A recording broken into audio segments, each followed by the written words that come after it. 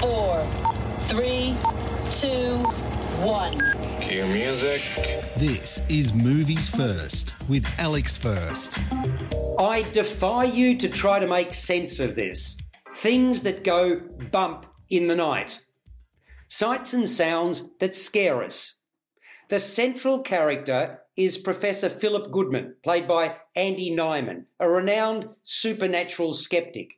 Most unexpectedly, his idol, psychologist Charles Cameron, who'd mysteriously disappeared, sends Goodman a message that he wants to see him.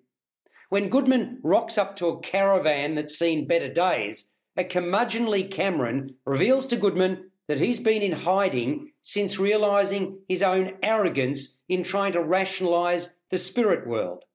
Accusing Goodman of the same disrespect, he presents him with 3 case histories to solve. A night watchman is haunted on the job.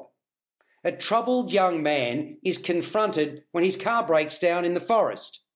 A city trader, played by Martin Freeman, is disturbed by strange goings-on as he awaits the birth of his first child.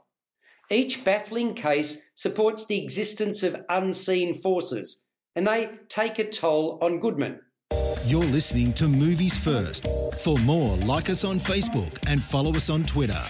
Launched at the Liverpool Playhouse in February 2010 and then transferred to London, the stage show Ghost Stories became a West End smash. Co-written and co-directed by self-confessed horror film fanatics Andy Nyman and Jeremy Dyson, it became the forerunner to this film. Now the pair has co-written and co-directed this movie. At the start of the picture, we're told Goodman's father's religious beliefs were what led to subsequent events. Let me just say, I found the whole thing confusing.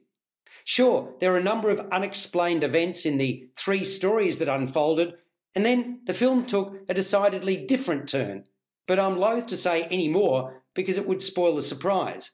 Suffice to say, while Goodman is quite a sympathetic character, Ghost Stories is presented as a puzzle, and I'm not convinced all the pieces actually fit together before the credits roll.